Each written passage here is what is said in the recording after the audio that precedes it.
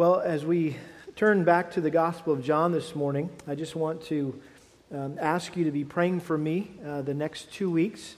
On Wednesday, I have the privilege of getting on a plane and flying to South Africa for 2 weeks, and going to be doing 3 pastors' conferences back to back to back with a buddy of mine that I graduated with from the Master's Seminary, along with Rick Holland. Some of you know Rick Holland. He's been here before as a conference speaker, and we're going to fly over from Atlanta to Johannesburg, and we'll be in Pretoria, Polokwane, and Cape Town these next 2 weeks, just preaching, teaching God's Word to pastors, to lay people, and so really, really excited about the opportunity. Not looking forward to being gone that long from my family and from you, of course, but I would really covet your prayers that the Lord would use our time over there to be a blessing to the church in South Africa. And thank you for being generous and gracious in being willing to give up your pastor for times like this and for purposes like this to bless the wider body of Christ outside the walls of this church. And I trust that I will be a blessing on your behalf, on our behalf, as a church here in Montgomery, Texas, there to the churches in South Africa. So thank you for your prayers in advance. Well, we're going to be looking again at John chapter 18, and I want to read for you verses 28 through 38, and just pick up where we left off last week after Jesus was arrested and brought before Annas, the high priest, or at least the one who was regarded as the high priest, and then also looking at the denials of Peter there in the garden of Gethsemane, or in the courtyard of the home of the high priest. And now we transition from the Jewish trial of Jesus Christ to the civil trial, the Roman trial, and it begins with Pilate in verse 28. John records, "Then they led Jesus from Caiaphas into the praetorium, and it was early, and they themselves did not enter into the praetorium so that they would not be defiled, but might eat the Passover. Therefore Pilate went out to them and said, 'What accusation do you bring against this man?' They answered and said to him, 'If this man were not an evildoer, we would not have delivered him to you.' So Pilate said to them, 'Take him yourselves and judge him according to your law.' The Jews said to him, 'We are not permitted to put anyone to death,' to fulfill the word of Jesus which he spoke, signifying by what kind of death he was about to die. Therefore Pilate entered again into the praetorium and summoned Jesus and said to him, 'Are you the king of the Jews?' Jesus answered, 'Are you saying this on your own initiative, or did others tell you about me?' Pilate answered, 'I am not a Jew, am I? Your own nation, and the chief priests delivered you to me. What have you done?'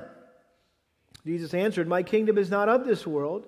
If my kingdom were of this world, then my servants would be fighting so that I would not be handed over to the Jews. But as it is, my kingdom is not of this realm.' Therefore Pilate said to him, 'So you are a king?' Jesus answered, 'You say correctly that I am a king. For this I have been born, and for this I have come into the world, to testify to the truth. Everyone who is of the truth hears my voice.' Pilate said to him, 'What is truth?' And when he had said this, he went out again to the Jews and said to them, 'I find no guilt in him.'"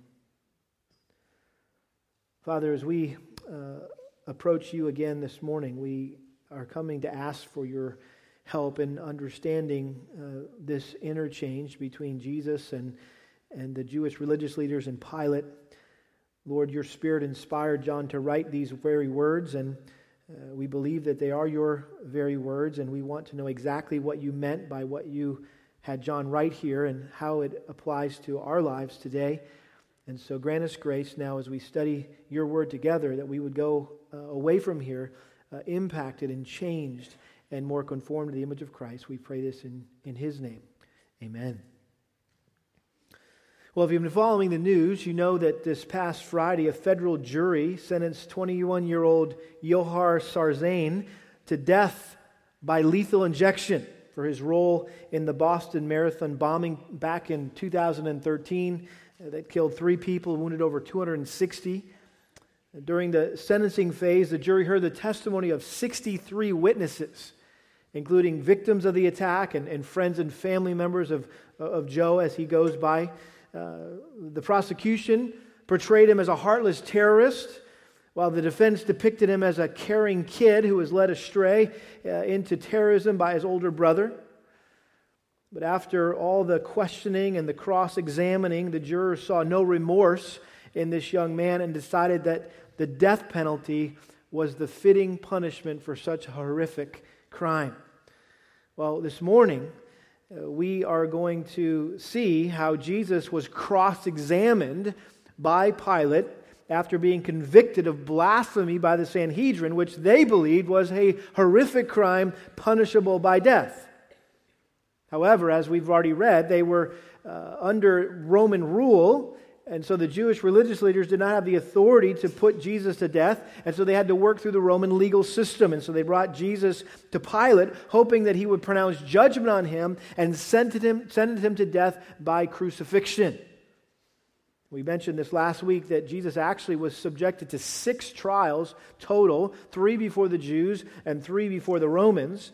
We saw last week the first 2 trials before the Jews. One was kind of a pre-trial with Annas, just questioning him in his private quarters, and then he was sent off to Caiaphas to meet with the Sanhedrin, really the Supreme Court of the Jews. And then there was a final meeting, a final quick decision made that morning by the Jews. And then he was passed off to the Romans, where he met with Pilate first. And then Pilate sent him to Herod. And then Herod sent him back to Pilate.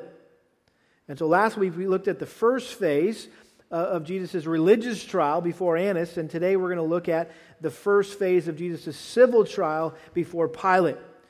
And we mentioned this last week that John is the only gospel writer who recorded Annas' role in the trial of Jesus. He left out the trial before Caiaphas and the Sanhedrin. And also, John's account of Jesus' trial before Pilate is the longest of all 4 gospels. So while he left out most of the Jewish trial, he expanded, if you will, the Roman trial. Obviously, because he was writing to more of a Roman audience, if you will, or really he's writing to the world. And so that's why he embellished this account. And so he recorded Jesus' trial before Pilate with more detail and more insight than Matthew, Mark, and Luke. And once again, we find ourselves indebted to John for supplementing the synoptic gospels, Matthew, Mark, and Luke, with information that's found nowhere else. We have it right here before us. And so this drama surrounding Jesus' first appearance before Pilate really unfolds here for us in 3 phases, all of which prove that Jesus was the innocent, sinless Son of God who died in the place of all those who would submit to him as their Lord and as their King. And so I've broken it up into 3 simple sections here this morning. Verses 28 to 32, we see the accusation. And then in verses 33 through 38, we see the aggravation. And then finally, we see at the end of verse 38, the adjudication or the verdict. Let's look at first of all, the accusation in verse 28. It says, "Then they led Jesus from Caiaphas into the praetorium, and it was early. And they themselves did not enter in the praetorium so that they would not be defiled but might eat the Passover." Well, according to Jewish law, it was illegal to sentence someone to death in the middle of the night. So the Sanhedrin had to quickly reconvene at daybreak in order to formally pronounce judgment on Jesus. And so when it says it was early, John meant it was early. I mean, this was at maybe dawn that they had gotten back together again, pronounced the judgment, and then immediately brought him before Pilate. It was probably a rude awakening for Pilate that day, although he may have already been knowledgeable of what was going on because they had to secure the Roman soldiers to arrest Jesus in the garden, and so he was already aware of what was going down. And so here they were pronouncing this formal judgment on Jesus early that morning, and yet they were powerless to carry out their sentence of death because the Romans had taken that power away from them. They didn't allow any of their oppressed people that Rome ruled over to execute anyone. And so they took Pilate to the Roman governor, took him to Pilate, who was the Roman governor of Judea. And it says here that they took him into the praetorium, which was the hall of judgment or the palace of the governor. We don't know exactly where that's located. It's not certain. It may have been the palace of Herod, which is on the west side of the city near the what is called the Jaffa Gate today, or it may have been the Tower of Antonia on the north side of the temple enclosure where the Roman barracks were located. All I know is a year ago, almost to the day, a group of us from Lakeside Bible Church stood on this underground paved courtyard in Jerusalem that they had recently excavated, and what they believe is that this was the actual judgment hall of Pilate, and we read this passage while we were standing on what may have been the same stones that Jesus stood on. Talk about getting goosebumps, as you're living this out and going, wow, this is amazing. This is maybe where it all went down. Well, back then, however, while we were excited to step onto those stones and go, wow, check this out. In those days, no pious Jew would have stepped foot in the praetorium because it was a Gentile dwelling and it would make them what? Ceremonially unclean. And in this case, the Jewish religious leaders didn't want to defile themselves and be prevented from eating the Passover meal that evening.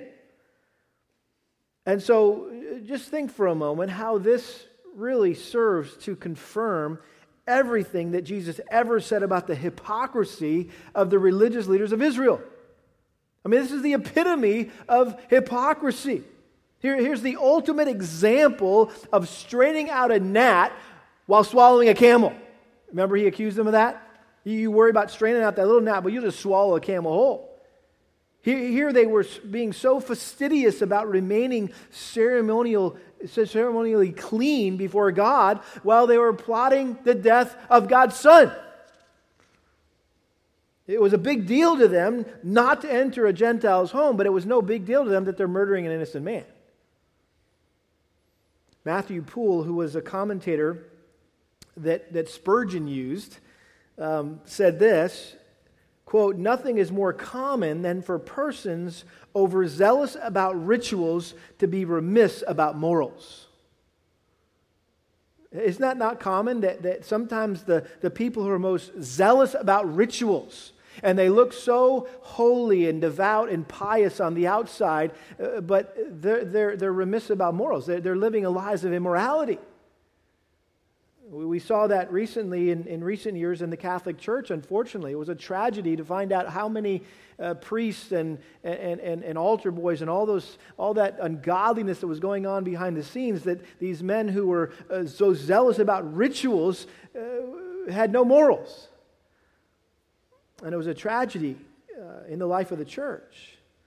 This is a good reminder here that religious rituals cannot earn redemption. Church ceremonies cannot provide salvation.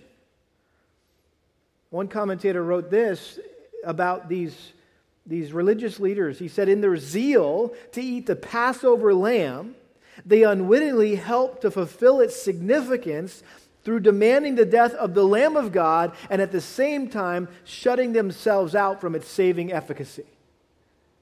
And so here these Jewish religious leaders were making it possible for the Lamb of God to be crucified, and at the same time they were shutting themselves out of the results of that. Verse 29, therefore Pilate went out to them and said, well, what accusation do you bring against this man? And they answered and said, well, if this man were not an evildoer, we would not have delivered him to you. So Pilate said to them, take him yourselves and judge him according to your law. The Jews said to him, we are not permitted to put anyone to death, to fulfill the word of Jesus, which he spoke, signifying what kind of death he was about to die. Well, it's not hard to pick up from this curt dialogue between Pilate and the Jewish religious leaders that they didn't like each other a whole lot. In fact, they hated each other's guts. That's pretty much what it was. Pilate, Pontius Pilate, as he was probably best known, was the Roman governor of Judea from AD 26 to 36, served 10 years there in Jerusalem. Unlike previous governors of Judea, Pilate had absolutely no regard for Jewish customs and Jewish scruples. For example, on his initial visit to Jerusalem, the Jews were outraged that he showed up with all of the Roman soldiers carrying banners with the image of Caesar Tiberius, which they considered idolatrous and sacrilegious, to make an image of a man according to the first and second commandment. Pilate subsequently developed a reputation of dealing ruthlessly with the Jews. He misappropriated funds from the temple to build an aqueduct. He stole money from the temple treasury to build this aqueduct to bring water into the city. He even had some Jews killed while they were in the act of offering sacrifices. While they were in the act of worship, that Pilate had them killed. In fact, Luke 13, verse 1, talks about this. It says, "Now on the same occasion there was some present who reported to him about the Galileans whose blood Pilate had mixed with their sacrifices." So he killed them right in the midst of their sacrifice, making a sacrifice, and their blood mingled with the blood of the sacrifice.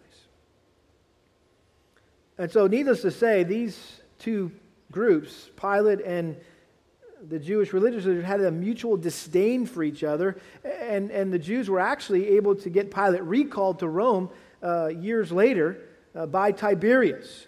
In fact, when the Jews brought Jesus to Pilate here, Pilate was already in hot water with Tiberius because of two or three other prior incidents where he had just biffed it big time, and so he was kind of on probation, if you will, and he couldn't afford another riot. And so when they arrived early that morning, I'm sure the last thing he wanted to do was to deal with this issue, but he begrudgingly accommodated their customs and their rituals and came outside to meet them so that they wouldn't have to defile themselves. I can just imagine Pilate walking out there on stupid Jew. Right? I mean, why do I have to do this? So stupid. And so Pilate abruptly just asked them to state the charges. What do you got on this guy? And notice how elusive their answer was. In that they never mentioned any formal charge. They just kind of beat around the bush because they knew that the charge of blasphemy would not hold up in a Roman court. That's what they had charged him of, that he was a blasphemer and he deserved to die. And they knew that a Jewish court or a Roman court wouldn't recognize that, let alone sentence a guy to death for that.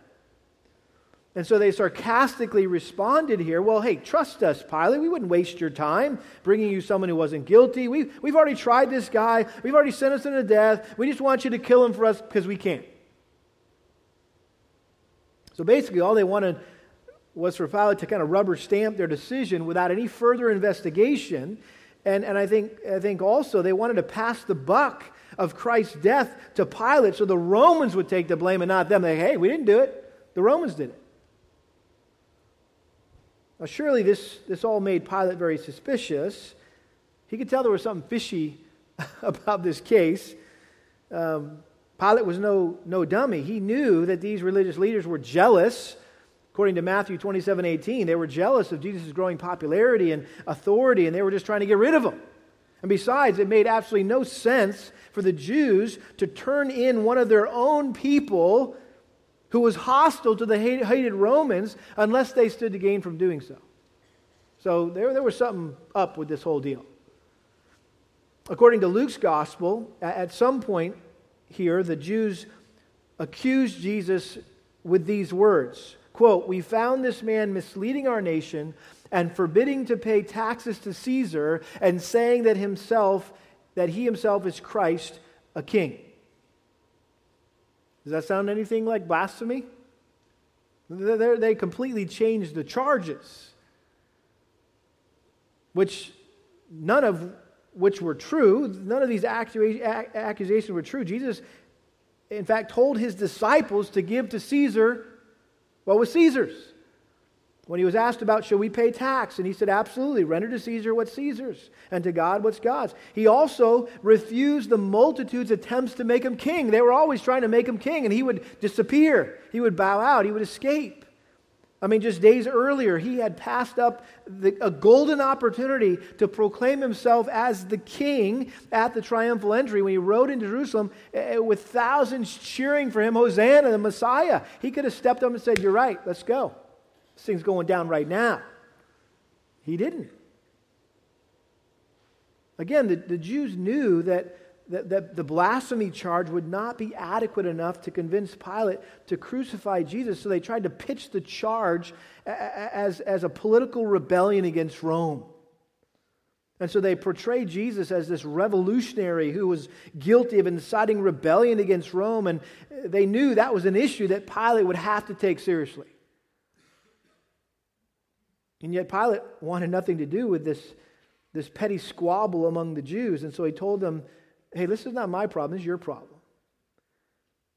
You've already tried to convict him yourself. What do you need me for? Go and do with him whatever you think best." And so he sought to evade responsibility, getting involved in this matter, and he threw it back on the Jews, but the Jews were relentless. And they appealed to Pilate because they were in subjection to Rome. "Hey, because we're under you guys, the only way Jesus could receive the death penalty is if you order it. And we need you to order it." I think it's interesting, though, that they actually could have stoned Jesus if they wanted to. I mean, they did it a few months later. A group of Jewish vigilantes stoned to death one of Jesus' followers. Who was that? Stephen, in Acts chapter 7. And apparently Romans kind of turned a blind eye to that, and so they could have taken Jesus out and stoned him. But if Jesus had died by stoning, that would not have fulfilled his prophecy concerning the manner of his death. Again, look at verse 32. "We are not permitted to put anyone to death," the Jews said, i.e. stoning. Capital punishment in the Jewish realm was stoning. Capital punishment in the Roman world was crucifixion. He says to fulfill the word of Jesus, which he spoke, signifying by what kind of death he was about to die. Jesus had prophesied how he would die. Mark chapter 10, verse 33. "Behold, we're going up to Jerusalem, and the Son of Man will be delivered to the chief priests and the scribes, and they will condemn him to death and will hand him over to the Gentiles. They will mock him and spit on him and scourge him and kill him, and 3 days later he will rise again." Even here in the Gospel of John, Jesus has been very clear the manner in which he would die. In John chapter 3, verse 14, "As Moses lifted up the servant in the wilderness, even so must the Son of Man be lifted up, so that whoever believes will in him have eternal life." What a beautiful picture from the Old Testament when that snake was put up on that post and they were to look, when they would get bit by the snake, they would look in faith and they would be healed. That was all about being a picture, a type, a foreshadowing of Jesus on the cross. John chapter 8, verse 28. So Jesus said, "When you lift up the Son of Man, then you'll know that I am He." Chapter 12, verse 32. And I, if I am lifted up from the earth, will draw all men to myself." But he was saying this to indicate the kind of death by which he was to die. Being lifted up was crucifixion. And we've talked about this in weeks past, that according to the Old Testament, Deuteronomy 21, verse 21, anyone who died by being hanged on a tree was considered what? Cursed by God. Paul repeats that in Galatians chapter 3, verse 13, that Christ became a curse, what? For us. And so the Jews wanted Jesus to be crucified by the Romans, not only to absolve themselves of guilt of his death, but also to silence once and for all the idea that Jesus was the Messiah. There were still people, even if they killed him, they'd be like, "Hey, he's still the Messiah." Well, listen, a crucified Messiah was an impossibility in the Jewish mind. How could Jesus be under the curse of God and be the Messiah? All they would have to say is, "Hey, look, the guy got hung on a tree, and the Bible says anyone who hangs on a tree is cursed by God." You're saying that God would curse the Messiah? I don't think so. And so his messianic claims would be discredited, and their rejection of him would be justified. And yet how ironic that it was Christ's crucifixion that was the means of justification apart from the law for all those who would repent and believe. And so we have this initial accusation that the Jews make before Pilate, which leads us to the second phase here that I've chosen to call the aggravation. The aggravation in starting in verse 33.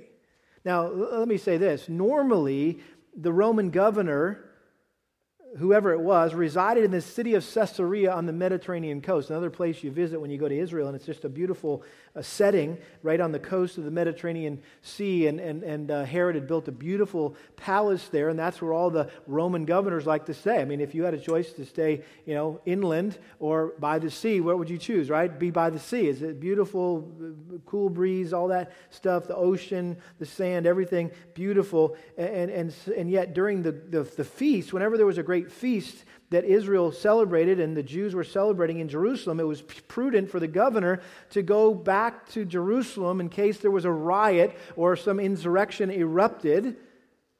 And the Passover celebration in particular was a very dangerous time since Jewish nationalism was at a fever pitch and tensions would run high as the Jews commemorated what? Being delivered from bondage to Egypt. You think that'd be the perfect setting to say, hey, we're in bondage to Rome. We could just kind of revolt against them. And there was all this Jewish all this energy and passion. And so undoubtedly Pilate considered this a major inconvenience to have to leave his seaside retreat to come babysit the Jews back in Jerusalem during Passover. Again, riding back to Jerusalem. Jews, man. And so really having to deal with the Jews and now having to deal with Jesus was an added annoyance. It was a nuisance. It was an aggravation to him. And you get this sense of aggravation in these verses. Verse 33, therefore Pilate entered again into the praetorium and summoned Jesus and said to him, are you the king of the Jews? And so Pilate took Jesus in for questioning, a private questioning, and he zeroed in on the one charge that really mattered to him. And that is, you're claiming to be the king of the Jews. Are you an insurrectionist? Are you a political revolutionary? And so he asked Jesus point blank, are you the king of the Jews? And in the Greek here, the emphasis is on the you. It's emphatic here. Are you the king of the Jews? Almost with astonishment, he was expressing surprise. You mean to tell me that you're the king of the Jews? I'm sure Jesus didn't look much like a king at that point. He was dressed in some peasant clothes, probably splattered with blood from being already beaten by the Jews in his previous trial. He was bound. He was bruised. At the same time, he didn't fit the stereotype of the revolutionaries that Pilate had dealt with over the years. And in fact, one of the most notorious of those rebels was a man named Barabbas, who had recently been arrested and was on death row right at that moment awaiting execution. And Jesus wasn't anything like that guy. He wasn't angry, he wasn't aggressive, he was calm, he was confident. There was this majestic aura about this guy. His personality didn't seem to match the charge that he had been this revolutionary. Verse 33, Jesus answered, are you saying this on your own initiative, or did others tell you about me? So Jesus asked Pilate if he was simply following procedure, legal procedure here, or did he really want to know who he was? Do you really want to know who I am? Have you heard that I tried to overthrow the Roman government? Has it ever been reported to you that I proclaimed myself as a king who wanted to undermine Caesar's empire? Is this charge based on your own personal experience, or is this just what you've heard the Jews saying? Do you really think I'm a threat to you and the Roman government? That's what Jesus is asking. Verse 35, Pilate answered, I am not a Jew, am I? Your own nation and the chief priests deliver you to me. What have you done? And again, you just hear the disdain oozing from his voice here. Am I a Jew? Come on, am I a Jew? I mean, there's exasperation here. It seems like he's getting more and more aggravated by this frustrating and puzzling situation. And he not only admitted that he knew of no real charge against Jesus, but he also implied that he was too important to be bothered by these trivial problems, these petty problems of the Jews. Verse 36, Jesus said, "My kingdom is not of this world. If my kingdom were of this world, then my servants would be fighting so that I would not be handed over to the Jews. But as it is, my kingdom is not of this realm." And so in answer to his question, Jesus confessed that he was a king, but not the kind of king the Jews accused him of being. He was not the kind of king that would threaten Rome. There was no need to fear him of leading some kind of insurrection. He wasn't a zealot. He wasn't a revolutionary. If he was, he would not have allowed himself to be captured so easily. I mean, remember, he just kind of handed himself over without a fight. And when Peter sought to prevent Jesus from being arrested, and he pulled out the sword and started hacking away at the first soldier, the first person standing in the way, Jesus rebuked him, told him to put his sword away, and said, if I needed someone to defend me, man, I could have called 12 legions of angels to fight for him. Again, Christ's kingdom is not of this world. He didn't receive his power, his authority from here. It's a spiritual kingdom, not a political kingdom.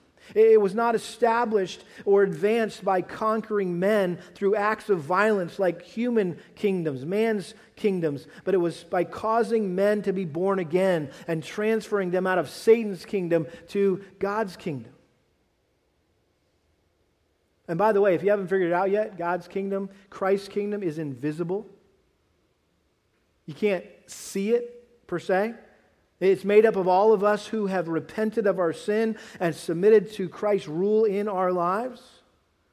And one day we believe He will return and establish a visible kingdom here on this earth. Daniel talks about that. Revelation talks about that. But until then, His kingdom exists in our hearts, in the hearts of His followers, where Christ reigns as the undisputed King and sovereign Lord of our lives and of this universe. So the kingdom of God, Christ's kingdom, is alive and well, I trust, in your heart. And it's moving forward as we advance the gospel, as we share the gospel, we tell others about Christ and how they can know Him and how they can submit to Him as their King. The gospel, the kingdom goes forth. Verse 37, Pilate said to him, "So you are a king?" Jesus answered, "Well, you say correctly that I'm a king. For this I have been born, and for this I have come into the world, to testify to the truth. Everyone who is of the truth hears my voice." So Jesus was letting Pilate know that his kingdom wasn't about swords and shields. It was about truth. Rome's weapon was the sword. Jesus' weapon was the sword of the Spirit, Ephesians 6:17. His purpose for coming from heaven and being born into this wicked world as a man, the incarnation, was to bear witness to the truth about salvation, the plan of salvation. And in this truth, he says that I've come to testify to the truth. The truth. And that's a loaded statement. That's a pregnant term, the truth. It includes everything that is true about God and Christ and the Holy Spirit and man and sin and salvation and the church and in times along all the other great doctrines of the Christian faith. That's why Jesus came, was to testify, to preach, to witness to the truth, to help us as human beings, sinful human beings, understand the truth of God. And so those of us who embrace the truth of God's Word are those whom God the Father has called out of this world for salvation and have been given to His Son as a love gift. Remember that? That the Father wanted to give His Son a gift to show Him how much He loved Him, and He chose you. He chose me. How cool is that? If you go back to John chapter 10, Jesus already mentioned this whole idea of hearing the voice of the Lord. In the parable of the Good Shepherd, John chapter 10, verse 4, when He puts forth all His own, He goes ahead of them, and the sheep follow Him because they know His voice. Verse 16, I have other sheep which are not of this fold. I must bring them also, and they will hear my voice and will become one flock with one shepherd. And then verse 27, my sheep hear my voice, and I know them, and they follow me. And so back in John 18, when he says, you say correctly that I'm a king, for this I have been born, and for this I have come into the world to testify to the truth. Everyone who is of the truth hears my voice. What was Pilate hearing at that moment? He was hearing the voice of truth. And so I believe that Jesus' words here were an invitation to Pilate to hear and obey the truth about him. Rather than just defending himself, which he didn't need to do, he's already proven that, Jesus was appealing to Pilate's heart to embrace him and to submit to him as the king and be liberated from his miserable existence. In other words, Jesus didn't want Pilate to set him free, he wanted to set Pilate free. That's what Jesus said back in John chapter 8, verse 32. You will know the truth, and the truth will make you what? Free. Verse 36. So if the Son makes you free, you will be free indeed. Jesus said, I am the way, the truth, and the life. No man comes to the Father but through me. And so Jesus wanted to set this man free. But notice how Pilate responded to this invitation. Pilate said to him, what is truth? Now, it's difficult to interpret here exactly what Pilate meant by that. It's easy to read into that, kind of however you think he may have responded. I mean, was this sincerity? Or was this sarcasm? Which was it? Ultimately, we don't know for sure. It may have been that when he asked this, he says, okay, Jesus, well, what is truth then? Well, what is truth? There may have been a sincere interest. He may have been fascinated by this conversation with Jesus. He may have momentarily pondered his own destiny. Maybe just for a fleeting moment, he realized that his life hung in the balance. And he caught a glimpse of in Jesus of a truer, purer world and existence. Or as it seems, in light of the context, that the more they conversed, the more aggravated he got. And so it seems that Pilate was probably just exasperated by the lack of truth that he had experienced in his life and career. He's like, yeah, whatever, Jesus, what is truth?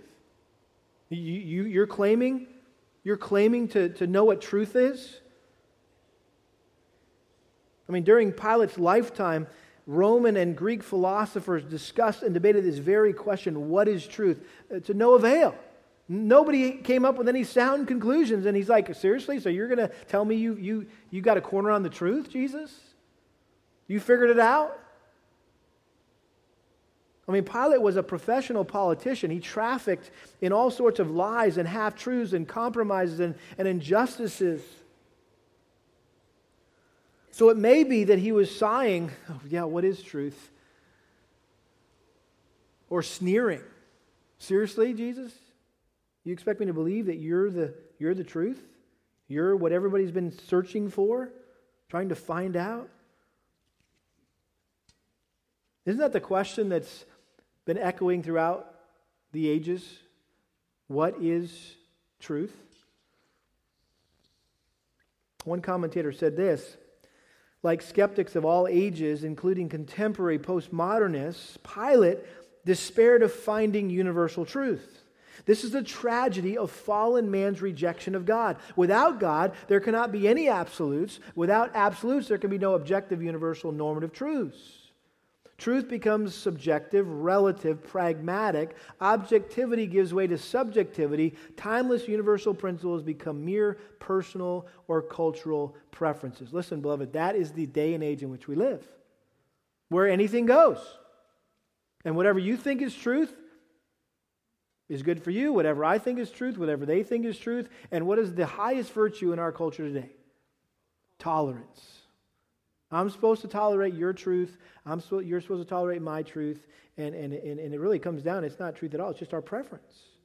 And we're all defining our own truth. It's very subjective. It's very relative. Instead of absolute and objective. Listen, beloved, you know this to be true. This is the only objective standard of what to believe and how to live. Right here. This is it. I was talking to Hannah the other day about that we all reason circularly. We're all guilty of circular reasoning. We all have to have a starting point. The difference between Christians and non-Christians or believers and unbelievers is our starting point is the Bible, and their starting point is their own mind.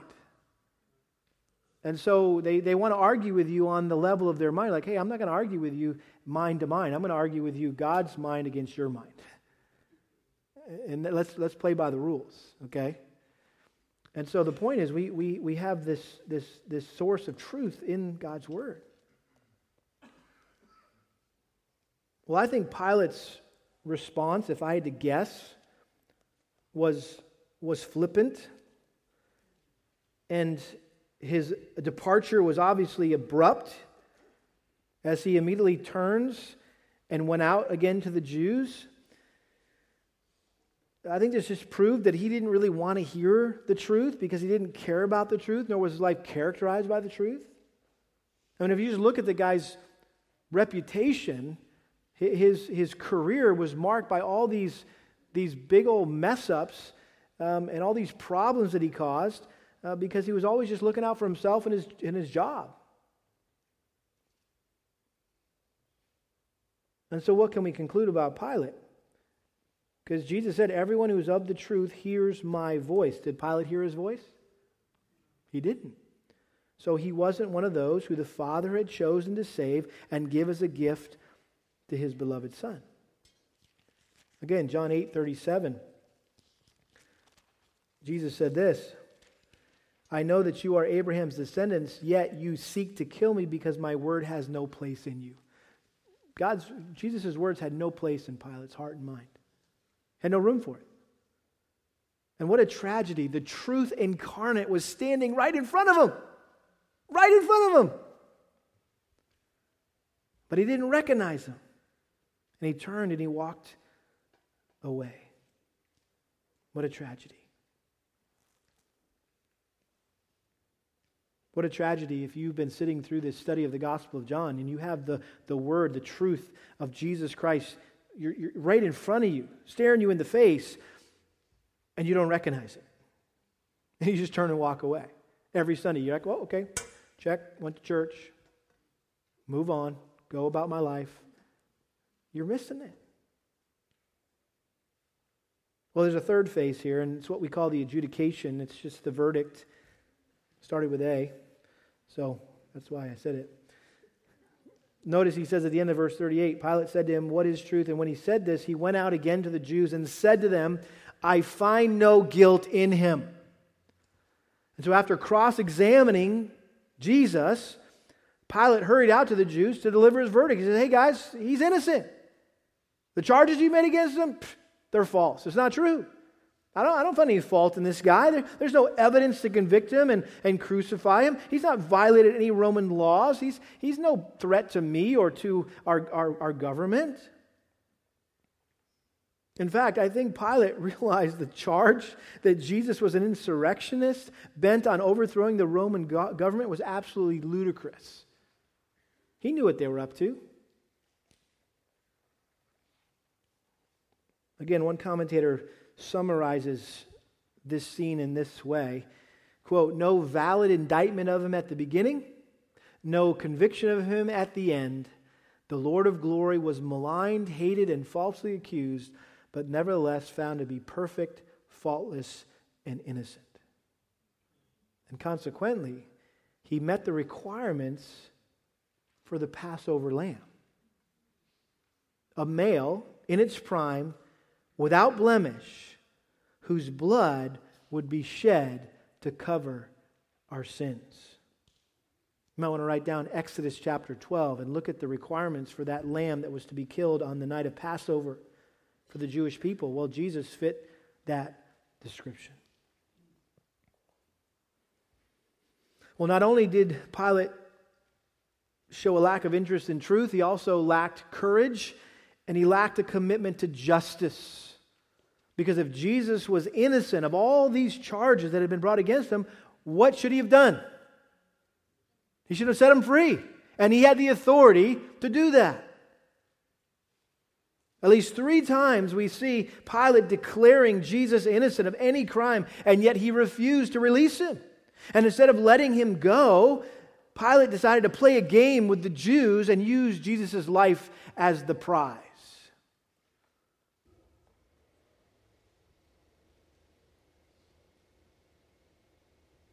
And yet Jesus was not a helpless pawn in this chess game between the Jews and the Romans. John recorded this account in such a way where it's easy to see that Jesus was no victim here.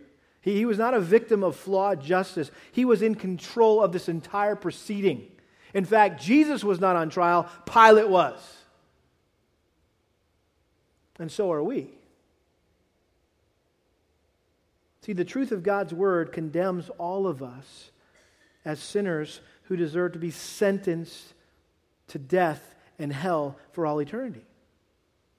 But the good news of God's Word is that God sent His Son, Jesus Christ, as the sinless substitute who willingly shed His blood on the cross to pay for our sins. And if we will turn from our sin and we will trust and obey Him as our Lord and as our King, and seek to be part of His invisible kingdom and His spiritual kingdom, then we can be born again. We can be saved. We can be rescued from our sin. That is the truth, beloved. The question is, are you hearing it? Are you hearing it, and are you doing something about it? What you do with the truth of the Gospel of John, what you do with the message of John, what you do with the truth about Jesus Christ will determine your eternal destiny. Do you get that? Do you hear that? The choice that faced Pilate is the choice that faces all of us. What is the truth? You got to figure that out. What is the truth about life? Why am I here? Where am I going? Well, what is the truth about all this? Who will you follow? Who will be your king? Who will be your king? A lot of you might be your own king. You're sitting on the throne of your own life. Maybe you got some other things serving as your king, things that you're bowing down to, that you're worshiping apart from Christ. Let me close by reading what I found to be very encouraging and challenging from one commentator, Bruce Milne, who has really become a dear friend just reading through his words on the Gospel of John. He said, if this gripping account teaches us anything, it's the emptiness of mere religion. We saw that.